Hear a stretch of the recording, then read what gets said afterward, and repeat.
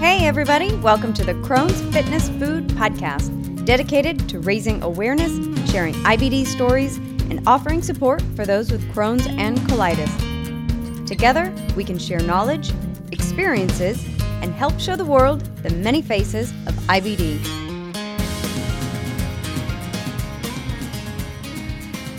Well, hi everyone. Thank you for joining me today for another episode of the Crohn's Fitness Food Podcast. I'm your host, Stephanie Gish, Crohn's warrior since 2006 and lifelong fitness fanatic. My guest today is Stella Rose Carr, who's been battling IBD since childhood. She's here to share her Crohn's story and how her journey in fighting this disease fuels her desire to live life to the fullest. Thank you so much for joining me today, Stella, and welcome to the show. Thank you for having me. I'm happy to be here and to share my story with whoever listens to this podcast. Oh, I'm excited to have you share it. I know the stories make such a difference in our community to be able to hear what other people are going through and hear those stories. So I appreciate you getting ready to share yours. And speaking of that, why don't you go ahead and start off the show by telling how your IBD journey started? Sure. Well, my journey started long ago in 2002. That was when I was diagnosed, so the journey probably started a bit before then, but I was a sickly child. In elementary school, I was often out sick because I had strep throat a lot, and then after a while, it wasn't really strep. They thought I might have had a blood disease because I was very anemic, the typical pale and sunken eyes. Just kind of a frail little girl. And so after doing the runaround with a bunch of doctors and no real results, somebody had suggested that my parents take me to a gastroenterologist. I went to an ENT, I went to a hematologist, like all the stuff. And finally, I went to a gastro. And when I was in second or third grade, I had a colonoscopy for the first time, colonoscopy and endoscopy. And wow. I'm going to jump in real quick. What was that like to be so young? Do you remember that, just being in second grade of having to prepare for a colonoscopy? Tell me a little bit about that. Yeah. So I remember it was very daunting, I didn't really understand what was going to happen. It was at a pediatric hospital, so I remember in preparation for it, my mom took me to Build-A-Bear, and so I made a stuffed animal that I was going to take with me into the doctor's room, when they put me under. Mm-hmm. And so since it was a peds hospital, they gave my doll a mask as they gave me one, and they put scented chapstick or something inside the mask so it didn't smell as bad. Just kind of, doing things to kind of calm the situation. So I remember feeling very anxious when I actually was going in to be put under. And obviously the prep isn't very enjoyable. So when I was really young, trying to drink all the bowel prep wasn't very fun at all. So my mom was trying to, make it. I sat in bed and watched cartoons all day, and we talked about all the foods that I wanted to eat when I came out from the procedure. And so once I went to have the procedure, they count you down, and I was under. Mm-hmm. So it was pretty painless from there. But I remember waking up, and my parents were a bit, sad because they can diagnose it pretty quickly. And once they are in there, so the doctors told them the diagnosis or, tentative diagnosis. And then I remember having to go back the next week to the doctor's office. But then after I was home, recovering from the procedure, I had a wish list of I wanted Taco Bell and Subway and all these terrible foods that I used to eat. And none of them sounded good anymore because once you haven't really eaten much, and your stomach's a bit upset from that, the last thing you really want is a Taco Bell burrito. But that's what my 8-year-old brain wanted when I was going into it. So it's a fun, not so fun memory. Yeah, I bet, especially being so young. How many years do you think you were suffering with some symptoms and just kind of being, you said you were a sick child. Was it probably 2, 3, 4 years before you actually had the colonoscopy? Yeah, so I don't remember like the years before that too much as far as being sick. My mom said that when I was little, I was constipated all the time. And so there's probably early symptoms that were happening, but when a kid's so young, you're not really sure what to pin it on. Yeah. So I did have issues with bowel movements when I was younger. And then, just like first grade into second grade until we started kind of trying to figure out what was wrong. I was just like, they thought it was like strep or colds and stuff. So it wasn't that I was in the hospital or anything to that extreme, but just kind of never really feeling great. And obviously, yeah, I don't remember it too much. I just remember when we started to go to the doctor, and I would complain about my throat hurting or stomach aches and stuff. And that's probably a good thing that you don't remember most of it, because it probably wouldn't be good memories of just being sick all the time. So there's a silver lining.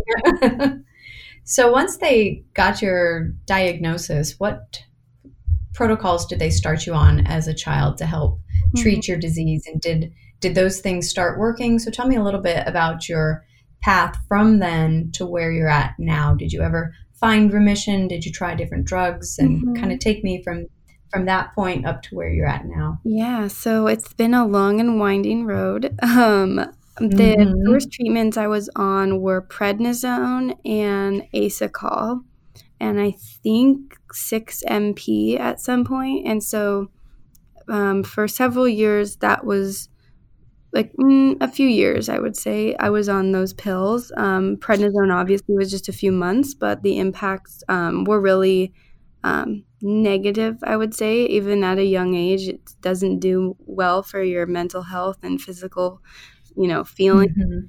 So to go through that prednisone experience in elementary school was pretty, I would say, traumatizing.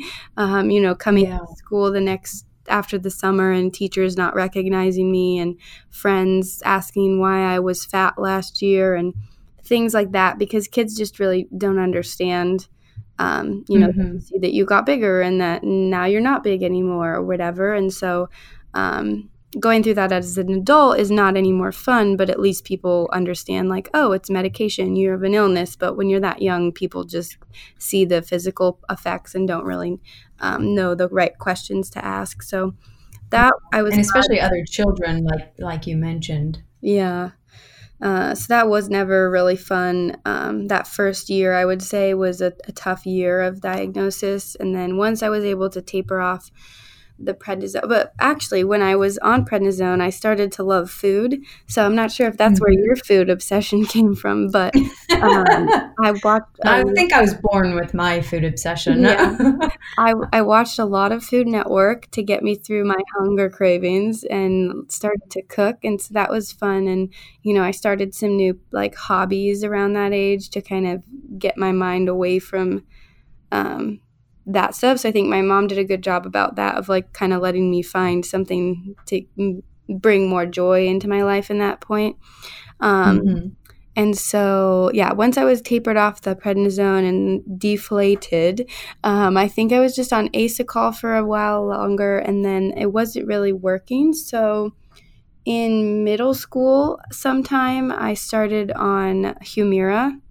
And so for a couple years, my mom was giving me Humira injections, and that was back before it was in a pen. So you had to draw the medicine with the needle and do all that. So many a pokes in the butt back then in those days. And a couple years of that treatment, and it wasn't really showing improvement. And then the next hurdle was I wasn't growing. And so I saw some gastro doctors again, and I saw some endocrinologists, and we were debating having me take some human growth hormone at the time. And then eventually the doctor went in again for a colonoscopy and saw that the ileum and my small intestine was so thickened that I hadn't been absorbing nutrients, and so the only fix at that point was to get it out. And so in 8th grade, I went in for surgery and was down for the count for at least 2 weeks, maybe a month. It was around winter break, between the holidays. And so I went in and they took out 6 inches of my small intestine, and then apparently I had a belly button hernia. So our umbilical hernia. And so they took that out, and they took my appendix out, made some room for all the other swollen guts. And then once I, healed from the surgery, things started to improve a lot. And so I don't remember what medications I was on in high school, like after the surgery. Did you start growing again? Yeah, it took a year to kind of heal, but then once I was healed up, I grew every year in high school. So I had like a delayed puberty and everything. So people were always like, every year I came back to school, I looked different because I just kept growing. And that was also tough on my like self-aware, body image as well, because although I was still very tiny, to see yourself grow from like 60 pounds to 120 pounds in like 4 years, it's really dramatic. And so although it was a healthy weight and growth, it was still, I didn't fit in clothes anymore, and just experiencing that was also tough. So yeah, I don't remember what my medical, my medications were after the surgery. I know it was a pill. Oh, I've forgotten the most exciting part of my story. Yeah, do tell. When I was before the surgery, so I was still, I think it was before Humira even, or somewhere between Asacol and surgery. They tried me on Remicade, and I was one of the lucky ones that had anaphylactic shock from the Remicade. And so about the second or third dose, my mom had gone out to get me lunch while I was hooked up at the hospital. And then, all of a sudden I couldn't breathe. And so luckily there was a nurse nearby, and the thing started beeping. And so they ran in, and I just remember blacking out and waking up. And I was like, Mom, it's not like I died. And must have been like in late elementary or early middle school years. Yeah, maybe 10 or 11, it sounds like, if it was before the Humira surgery. And so that was, a taxing experience as well. I'm sure your mom would have a few more words to describe how that was. Oh, yeah, she was she was crying. She's like, I just went to get you French fries and you almost died. And yeah, she was very distraught about that, because luckily she wasn't there. We talked about it being a blessing that she wasn't in the room when it happened, because that would have been really scary for her to actually witness. And so, so luckily none of my family members witnessed it, but they were, there by my bedside when I woke up. So no more Remicade for me. But yeah, so back to high school. I was pretty healthy in high school. I don't remember having any flares. I did the first year and a half after the surgery, I was still getting sick a lot. Sometimes it was stomach issues, but a lot of times I was just my immune system was shot. So I missed a lot of school my freshman year of high school, so much that they wanted to hold me back. So even though I had good grades, they legally you have to be in school for X amount of days, and I missed so many. And so my mom had to fight with the school district, and then eventually I got an IEP, which individual education plan. So normally individuals that have mental illness or more physical disabilities will have those.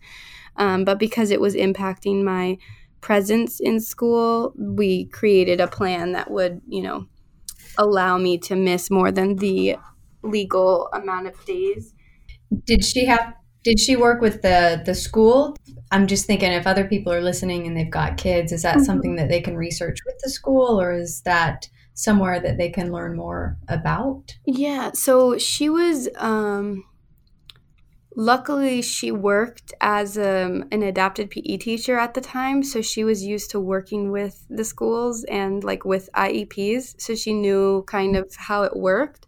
Um, Depending on your school district, like every school has some sort of option like that. So I think working with your doctor to get proper like medical documentation and showing what types of accommodations. So like I needed to not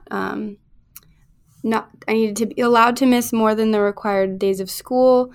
I was allowed to eat in class because, sometimes when it's lunchtime or snack time, and if you're not feeling great, then, you don't want to eat at those times, but then you're going to be hungry later. So normally, you're not allowed to eat in the middle of class, but my teachers had to accommodate that. So if I wanted to snack when I was hungry and feeling okay, I could do that. And if I needed like extra time on a test or anything because I needed to run to the bathroom or was having, an episode, then I could request that as well. And also, usually you need a bathroom pass to leave. And if someone else has it, then you can't go. So my teachers were all briefed that like, I don't need a bathroom pass. Like if I have to go to the bathroom, I can just excuse myself and go to the bathroom and come back. Or if I need to go to the nurse's office for whatever reason, I don't need to like let them know why. I can just say like, I'm going to the nurse, so they know where I am, but it doesn't have to be, the teacher can't really push back on it. So that was really helpful. I transferred schools after the first year where I had, a lot of challenges at that school. And from then on, they were really accommodating. That's good. That's good to hear that there's programs out there and that there is actually some relief in those senses. Mm-hmm. Now, did you stay on Humira through high school? Because I think you mentioned you started that in middle school and then you did pretty well through high school. Were you able to stay on that Humira regimen? So I don't remember. I think after the surgery, I wasn't back on Humira. And then I went to college and I ended up having a flare, I think like a stress-induced flare. It wasn't too severe in the fall of my freshman year. And so I ended up going to the hospital because I had like a blockage or something. And my roommate was really awesome in taking me there, and my friends like made me cards and stuff. But after another colonoscopy, they decided that I had a flare. And so I was set up with a doctor there near my school, and he got me back on Humira. And then from then on, like my freshman year in high school, I was on Humira till about like a year after college. And then I was pretty healthy most of college, didn't really have any issues after that. Humira was helping me out. And then I was tired of having to do, every 2 weeks. And if I wanted to travel, I had to figure out how to bring enough medicine, if I was gone for more than 2 weeks. And it was just kind of feeling like it was restricting me and my freedom a bit. And so I asked the doctor if there were any other medicines that were less frequent but similar. And so the doctor got me set up with Stelara. And it did not work. So I was on Stelara for about a year and just really was feeling not great. And so I think I put myself into a flare again by choosing to switch medicines, even though, the Humira was working. So then after a year of struggling with the Stelara, I moved back home and then tried a new doctor, had another colonoscopy, still flaring. They put me on Humira again, but at a more intense dosage. So I started doing it every week instead of every other week. And then still hadn't found any relief after like a year of that dosing. And so then now I'm on Entyvio. So I've moved now to like my fourth doctor. I'm now seeing someone at the Mayo Clinic here in Arizona. So it's a bit more holistic. There's different doctors and specialists available. And so they started me on Entyvio earlier this year, like the beginning of this year, and that's an infusion, and that drug is specifically for Crohn's and colitis, whereas others, were started for arthritis or whatever other rheumatic inflammatory disease, and then approved for Crohn's. So this one was specifically made for Crohn's and colitis. And unfortunately, I still haven't been finding a lot of relief from it. I know what I felt like when I was doing well on Humira, and I haven't really gotten back to that. So I wish I could be on here telling everyone that I've mastered my flare, but this is a disease like a game of chess, Yeah, it is. And, I think it's good that you're sharing your story and that, you're not saying, all is perfect and everything is great, because the reality of it is, like you said, it's a chess game, and this disease goes on, and we try to outsmart it, and we can't, and it changes and it morphs. And so I think it's important to highlight that, we're not all always going to be in remission, at least not yet, until they can come up with a cure. But and so I think it's important to share your story and the trials that you've been through, and just the journey and the struggle of it. But speaking kind of along those same lines, you're still fighting very hard. You're trying to find what's working, but yet you really do have a great sense of humor. You have a great personality. Just watching you on, your social media, and tell me a little bit about this mental side of it. You're struggling with this disease that, if the listeners of this podcast either have Crohn's or ulcerative colitis or know someone who does, so they're very familiar with the journey. But how have you managed to keep this outlook of just humor and going forward? Tell me a little bit about that part of your journey. Yeah, so it's really been something that I've managed since I was younger with it, because it's an easy disease to make into a joke. Poop jokes are endless. So I think, even like when I had the Remicade reaction, and my mom, was sitting by my bedside crying, and I was like 11 or 12, and I'm like, it's not like I died, Mom. Like, why are you so upset? Like just kind of always making things on the lighter side. I've always, it's never fun to go to the doctor or get all poked and prodded. And so always trying to make my nurses laugh or say something silly to the doctor. And some are more receptive to it than others, and others just give you a straight face and are like, why are you trying to make this a joke? But you have to do what, lightens the mood, because otherwise it's a bit too serious. But I think something that really was transitional in that, or transformative in that, in my personality, was the opportunity to go to the Painted Turtle, which is a summer camp, one of Paul Newman's summer camps for individuals that have chronic illnesses or life-threatening illnesses. And so I found out about it when I was in the 8th grade. And so unfortunately, I could have been going my whole diagnosis, but I didn't know about it until then. And so at a Crohn's and colitis walk, somebody I met had been there, and they told me about it. So the summer before I went into high school, I went to this camp, and, that's a teenage years, and it's a sensitive time for anyone, but especially when you're, living with a disease. It was really awesome to meet people my own age that were also living with this condition or similar conditions and have experienced the same challenges. And many of them had been diagnosed, closer to that age, but there were a handful who had been diagnosed at young age like me. And so it was just really awesome to share stories, and to experience that at camp really allows you to be yourself and embrace the weirdness, the grossness, and allow that confidence to build in understanding what life with the disease means. And so having that before I went into high school, I think really allowed me to be more of myself when I went to high school, regardless of the disease.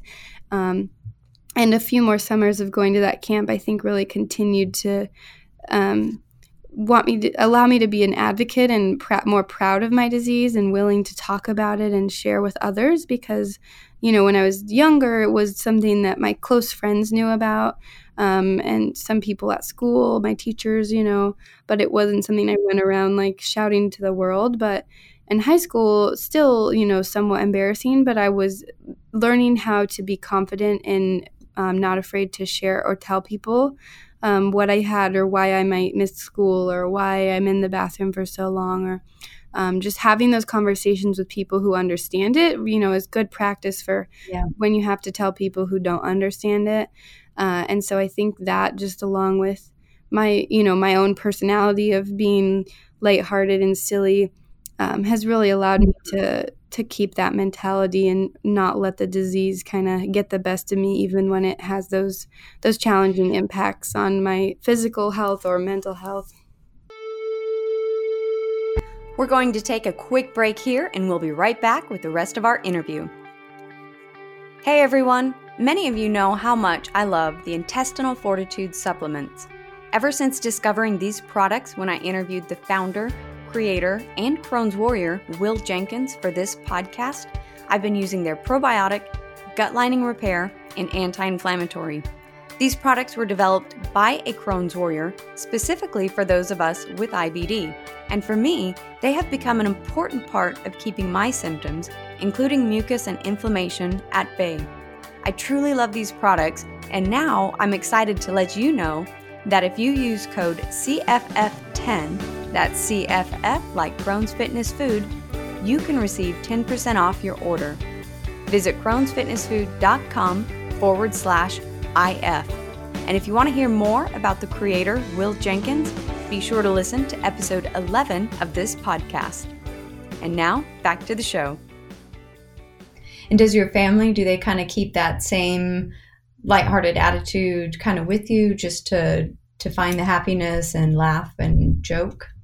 Yeah, I think they're definitely a bunch of goofballs, and they, I think they approach it with a bit more sensitivity at times. When they see me not feeling well, I can kind of see it on their face that they feel bad. Or my mom is always like, I don't know how you do it, so yeah, they chime in on the jokes too, but I think they, by way, seeing any loved one suffer isn't fun. So I think for me, it's more of a matter of fact, but for them, they feel it more of like they wish they could help and they can't. So it's maybe sometimes harder for them to take the lighthearted approach. Yeah, because it is hard to watch someone else suffer with something that, most humans, I think we want, for the people we care and love, we want to be able to fix them. And when you can't, it's hard to watch that. Right. And I've had supportive friends as well along the way, and not making me feel like embarrassed for whatever might happen. And my nickname in high school for a while was Smella. Oh. It was endearing. Have those friends. Yeah. It's good to keep it lighthearted and fun, and it sounds like they definitely helped you do that. Mm-hmm. You got to make fun of yourself so they can't make fun of you for them. True. Beat them to the punchline. So tell me, with all the years that you've been battling IBD, you've obviously gone into flare-ups and out. What are some of the things you've learned over the years to help take care of yourself? Are there certain things that you'll do for self-care, or to help yourself relax, or to just put yourself in a better place when you are going through a flare and managing that? Yeah, so I think the simple things that help are warmth.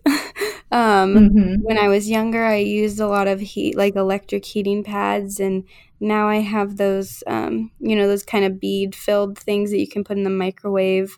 So sometimes if I'm having a rough day, and I'm in some pain, I'll use that while I'm just sitting at home, or to fall asleep and kind of take away some of that tension.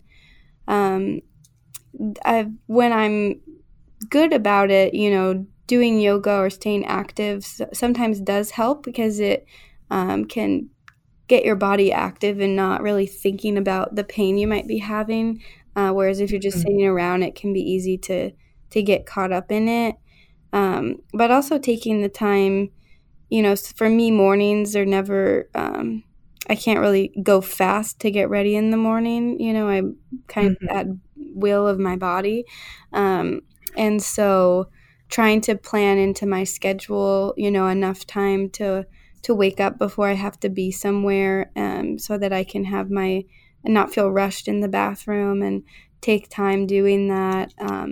And creating those space, to do what I need to do more. Everyone has a morning routine. Like mine just might be, have to have extra time built in for it than someone else would. And so I think that is something that really helps me, because when I was younger, I remember sometimes I would go late to school a lot because, school starts at a certain time and you can only wake up so early. So if I had like a restless night, which lately I haven't had so many, I'm pretty good at sleeping through a night without having to wake up and go to the bathroom. But when I was younger, that was a challenge. And so working, at that point with my school to know why I'm late. But now, as a professional, it's more on my responsibility of building in that time to allow some wiggle room, or if it is a slow morning, working with my employer to also establish it up front instead of kind of hiding it. It's an easy disease where if you don't say something, people won't know that you have problems. And if you start showing up late, or you're not at your desk because you're in the bathroom, they might not know why. So when I start somewhere new, I try to, ease into telling them just the gist of, these are some things that might happen. I might have to leave for doctor's appointments, or I might be a little late, and this is why, so that everyone's on the same page and there's no surprises. Really being that advocate for yourself has helped me. But I've never really been great at, eating, like having a proper diet that has helped me. Something that I've only been working on the last couple years, but I don't unfortunately have like a, edible, things that have helped me out. But That's just okay. really being aware of that, and telling, like I eat with friends a lot, and so also communicating with them. I think in today's day and age, it's a lot more common for people to have IBS as well. So it's a little bit less stigmatized, I feel, than when I was younger to have issues in this category of your health. And so I find that when you start talking to people, even if they don't have a disease, they've experienced similar symptoms. So the more open you are, the more understanding they can be. And if you're going to someone's house to eat, or you're going out to eat, just kind of being aware and letting people, I have friends that tell me what I'm not supposed to eat while I'm eating it. So if you have trouble holding your extra helpful. Yeah, you got to tell people, and they'll remind you if they're good friends, and you can stick it to them and still eat it anyway. But having people know what works for you, and if you have a parent or child or family member, loved one that can give you a belly rub once in a while, that's always nice too. That's awesome. Those are some great tips. And I think it's interesting you mentioned the time in the morning, because I'm very much the same way myself. Even when I'm doing good and in remission, I still like to have that extra time in the morning, because it helps me to be less stressed, because I know that there have been, times that Crohn's has made it that I need time in the morning, and it's, made me later for things. But even when I'm doing good, I have my routine, and my body just likes to go slow in the morning, and I take that time. And I love how you mentioned, you talk to your boss or your, employer about it, and that these are certain things that may come up, and this is kind of the reality of what it is. And that you've got, it sounds like, a supportive environment that works with you on that. Yeah. Luckily right now, one of my supervisors, he doesn't have a diagnosis really, but he's got a lot of digestive issues. And so we just sit around and powwow sometimes and complain. So that's nice to have someone nearby that understands, where you're coming from. So if there is something that may come up more severe, I don't have to explain myself too much. Yeah. And it is interesting because you just mentioned a minute ago about how IBS seems to be a lot more common. And then with your supervisor having some GI issues, it is interesting that, I find when I talk with people about my Crohn's, I do hear frequently people say, oh, yeah, so this person I know has, terrible GI symptoms, or this happens, or Mm-hmm. so and so has IBS, or I have IBS. So people, I think gut issues are just a lot more common. And so a lot of people are just eager to relate to it, I guess, and Yeah. understanding. And even though it may not be a lifelong chronic condition for them, they're at Mm-hmm. least, empathetic and understanding, which is nice. Yeah, I feel that that's sometimes a double-edged sword because it is something that people can relate to, compared to other diseases. Mhm. But it's also, Mhm. there's a different, sometimes I'm like, I just drank water today and my stomach is like upset at me for no reason. Yeah. And one of my friends, reminded me, she's like, yeah, you have a disease. And I'm like, oh, that's right. Like Yeah, water can upset me because it's not about what I'm putting in my body, it's the body itself. And so that's where, exactly. you kind of catch the difference between somebody who might have, a bout with some IBS or some sort of thing that they're Yeah. eating that's bothering them, but they can fix it. So the symptoms, they might be really, relatable to, but Mhm. the ongoing and severity of it is just different. Yeah, you're spot on 100%. Yeah. Also, massage. Massage helps. Before I forget, I enjoy massage because I had a physical therapist once tell me that I have a protective posture, and so I'm sure there's other sufferers that um, are Crohn's warriors that also have this protective posture where if your abdomen is in pain, you tend to scrunch over and kind of hold it and protect yourself, and or you're on the toilet all day, and so that hunched over posture isn't great for your body. And so doing some sort of stretch or chiropractic work or massage to really let go of some of those kinks or tense spots has offered some relief for me, as well as more of the whole body feel. Yeah, that's a great tip. It's something that I don't think I would have necessarily thought about it until you're sitting there describing it, and it's Mm-hmm. like, yeah, when you're scrunched over and just holding. I mean, I've held that posture for so long, for so many times, that the muscles really do need to be relaxed and just help your whole body. Yeah. So you talked a little bit about doing some yoga or staying active, even when you're kind of managing your symptoms and trying to help your body feel better and stronger.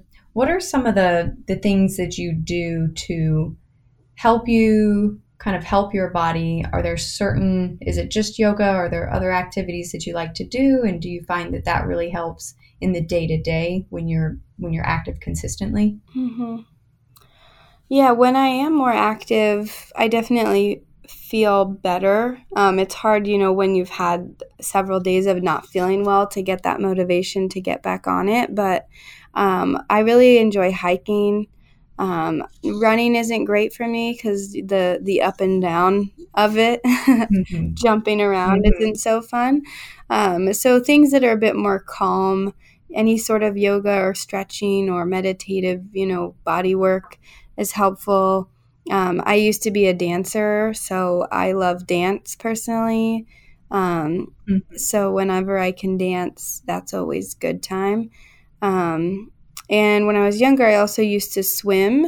And so sometimes swimming helped because your body's, kind of being held up. And so if you don't have to go to the bathroom when you're in the pool, which can be a pain, just kind of Hmm. that relaxing nature of water can also be helpful because your body isn't, especially if you might have like joint pain or something, swimming doesn't have that factor of gravity that a lot of other, physical activities do have. So I haven't swam in a while, but it can be relaxing to kind of relieve some of that pressure from your body, but still get movement in. Tell me a little bit more. You mentioned meditative body work. Tell me a little bit more about that. And then do you also do frequent meditation sessions? Does that kind of help with your outlook? And talk a little bit more about that side of it. It's something that I've gotten more into the last couple of years, more mindfulness. But somebody, I don't remember where I was, but they were telling me that, you have to breathe, just breathe, because when you have a disease like this, you really hold a lot of tension in your gut. And so I find myself having to remind myself, just like take a deep breath, and it really does help relieve some of that internal tension and pain. And if you're not breathing through your belly, you're not really breathing fully. So it's easy when you're in pain to take shallow breaths, and but really you're going to feel better if you're deep breathing. And so throughout the day, if I notice that I'm kind of being tense, I just kind of sit wherever I am and take deep breaths, and that tends to help. And so I'm not an expert at it, I don't do it all the time, but it definitely helps. And also stretching, in the morning or at night before I go to bed, to kind of undo whatever my body, tension has created, so that I'm not just living in a crumpled mess all day, every day. When you describe it like that. Yeah. Does it sound sounds like you definitely need some stretching. Yeah. Yeah, the mindfulness I find really interesting. That's something that I've been getting very much into myself over the past couple of years, of just going down this journey of mindfulness and being aware, and our breath, and even meditation, and just gratitude, and how all of those things play into this kind of harmony with our body. It's pretty interesting, but it really does. Just at the most simple, basic element, just taking a deep breath and taking a moment to pause and just breathe really does make a difference. So I'm with you 100% on that. So tell me a little bit, let's talk about your journey into becoming an advocate. You talked a little bit about when you were at camp when you were younger, and how that made you a little bit more open and easier to share IBD with other people. So what really compelled you to become an advocate and to start really putting your story out there and sharing IBD on social media and just in the larger world? Yeah. I think my first experience kind of as a public advocate was in high school, when I was the Take Steps honored hero for my local walk. And so I wrote a little speech about, living with Crohn's and yada, yada. And so that from then on, I tried to take, that was the first more public, but in elementary school, not far after my diagnosis, I actually did a science project on Crohn's disease and talked about it to my class. And I even showed them pictures from my colonoscopy. And so I think just being transparent throughout the year. I know I have several friends who really don't have many people that know they have the disease, or don't really like to talk about it. And it's unfortunate, because I think it's a great learning opportunity for people, and a chance to share that you have a disease really gives other people the chance to share whatever they might be going through as well, whether it's Crohn's and colitis or some other form of medical or mental illness. But now that I think about it, I was very transparent from a young age. And so in high school, I also did a project with a group. We had to create a PSA.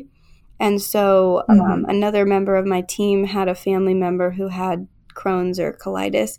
And so we did a PSA about IBD, and that got shared with some of the school. And so I think I've always been interested in sharing my story and just being an educator for others about the disease, and how it affects people. And because we can't, it's not a physical thing that you can see, not always at least, that it's really important to speak up about it. And so as I've, gotten older, and social media has been an increase, as I've entered adulthood and through college, I've chosen, I think the Crohn's and Colitis Week, like the national week, was approved like around the time I went off to college or late in high school. So from then on, it's a great opportunity, not just once a year, but it's to jumpstart during that time of year and really start talking about it. And so I started when I had Facebook, I would share stuff. And then as different platforms were created, I would try to share stuff when I was going through something really frustrating. I had Facebook groups with friends from camp or other ally groups, I guess you could say, and we share like our things we're going through, or have you tried this medicine? And so advocating amongst other people who have Crohn's and colitis has also been helpful with the internet. And really in more recent years, as I've become more interested in sharing my voice through, so like a blog or a podcast or whatever it might be, using like more of a vlog style. So not just like a PSA or a, awareness post, but more of like the reality of, in general, people post a positive on Instagram and social media. And so my reality of life is the illness. Luckily I don't have many other things that take too big of a negative toll on my life. And so when I am having those tough times, it's really important for my own comfort and, just to get that support or awareness out there that, it might look like I'm having a great time traveling and you live in my best life, which I am. But, what you can't see in the pictures is that I was in the bathroom for 2 hours that day, or that my, doctor bills add up every week and that I have to, drive around town for appointments and all that stuff. And so just as much as I post the fun, exciting stuff, I thought, why don't I post this other side of my life that's not always so fun, but equally as important. And so using that to talk about healthcare challenges and finding a good doctor, or, how it's, frustrating to make sure that you have healthcare, and that's another worry, and worry doesn't do well for this disease. And so just kind of sharing that with people. I've really gotten good feedback from people. Some of my friends that don't suffer from an illness, just say like they really enjoy watching when I post a little story, and sometimes I don't hear anything. So I'm sure people see it and hear it, but sometimes when people share personal stuff like that, they're digesting it for themselves, but they don't really know what to say to someone. And it's not that I'm looking for, pity or sorrow. So if they don't have anything to say, that's fine.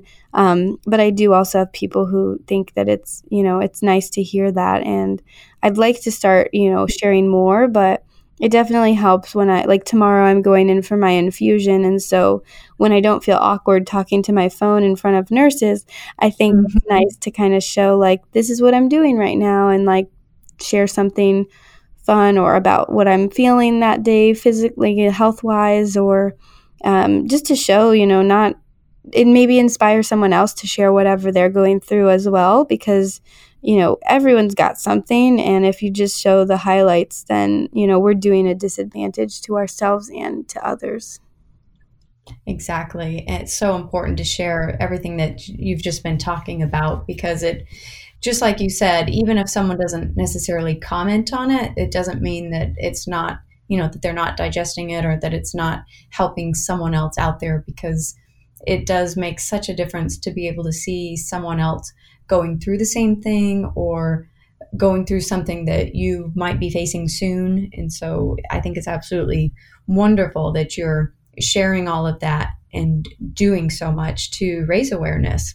Tell me what the different channels that you are on. You mentioned the vlog. Is that just on the Instagram, or do you also have a YouTube channel that you're posting this stuff and sharing? So I don't have a YouTube channel. I have a blog still, but I haven't really been posting on it that well. So I have some archived, pieces on there. It's stellasays.me. And on there I've posted about, what it's like to be sick but not look sick, or what the difference between illness and sickness, because my medications impact my immune system, and so although I might not be having digestive issues on any given day, I'm easily susceptible to colds or sinus infections and a myriad of other health challenges. And so that, being a sick person and also having an illness can bring up its own challenges. And so that's something that I've talked about, especially in in college, when people are often sharing drinks and there's lots of germs going around, and becoming sort of a germaphobe in those shared spaces, and just kind of blogging about those experiences. And on my podcast I have, which is Trust Me, I'm Funny. That's on several different platforms. You can find it. It's not specifically about Crohn's or colitis, but some of my guests I talk about it with. And I'm trying to think of other ways that I can weave that into it, or maybe interview more people who have stuff, but that's not what that one's intended for. And then on my own Instagram, stellar.car, I tend to put those kind of Instagram stories or a post with some, caption, a longer caption about stuff. And I've teetered about creating an Instagram specifically for some of that advocacy and more transparency, but I tend to start things and not finish them fully. So the idea has come, but I haven't taken it up to the next level yet. But those are the main. Well, but then on the flip side, I mean, you're sharing on Instagram, even if it's not only about IBD, your life isn't necessarily only IBD. So so it still works. Yeah, that's true. Yeah, it's showing that I'm someone that has that and still does all this other stuff, and what that looks like. If only I could show the pain that comes after the beautiful food that I post. That would be great. Now, they haven't invented that button yet. Yeah, that's something that I think only other cronies and ulcerative colitis fighters can truly understand, is that kind of pain. I used to describe it as, it feels like I've eaten like a shattered window pane. That's a great description. And I've heard someone else describe it as having everything wrapped in barbed wire. So it's definitely painful. Yeah, that I like those descriptions. I usually just say that it's like someone's stabbing me, or I don't know. Yeah, the stabbing, a gunshot wound, pick any of them. Yeah. Well, I will list all of the resources that you just listed, your blog, your podcast, and your Instagram. I'll put all those in the show notes so that people can find those and look for you easily and follow more of your journey, because you've definitely got a lot ahead, and it'll be great to watch your journey as you reach remission, is what I'll be hoping for. Yes, I hope for that as well. So is there anything that I didn't ask that you wanted to share with the audience before we wrap up today? Not that I can think of. I think we covered most of, what I've gone through, and those challenges that I've faced, and how I've, kept a positive outlook through it all. So I think we did a justice to my story, and I hope that whatever I've said has, resonated with people, or someone might have gotten a new idea of how to approach the way that they handle their disease, and continue their fight to, improve their condition, and awareness for all of us. And, we might not get our cure, but we can keep fighting hard. Keep fighting hard and keep lifting each other up. Definitely. And I know what you've shared today is definitely going to help someone else out there with Crohn's or ulcerative colitis. So I really appreciate you sharing so much of your story and just coming on the podcast and joining me today. Thank you so much. Thank you very much as well. I've dedicated most of my life to fitness and health, but as I've grown older and felt the effects of fatigue as I've battled Crohn's, I no longer want to spend hours in the gym every day, which is how I first stumbled across the Cellercise Rebounder. It's become the backbone of my fitness routine these days, giving me the ability to tailor my workouts from gentle movement to intense jumping that literally activates every cell in the body. And the best part is, it only takes 10 minutes a day for an incredible workout. Find out for yourself what a difference Cellercise can make in your health by visiting crownsfitnessfood.com/Cellercise.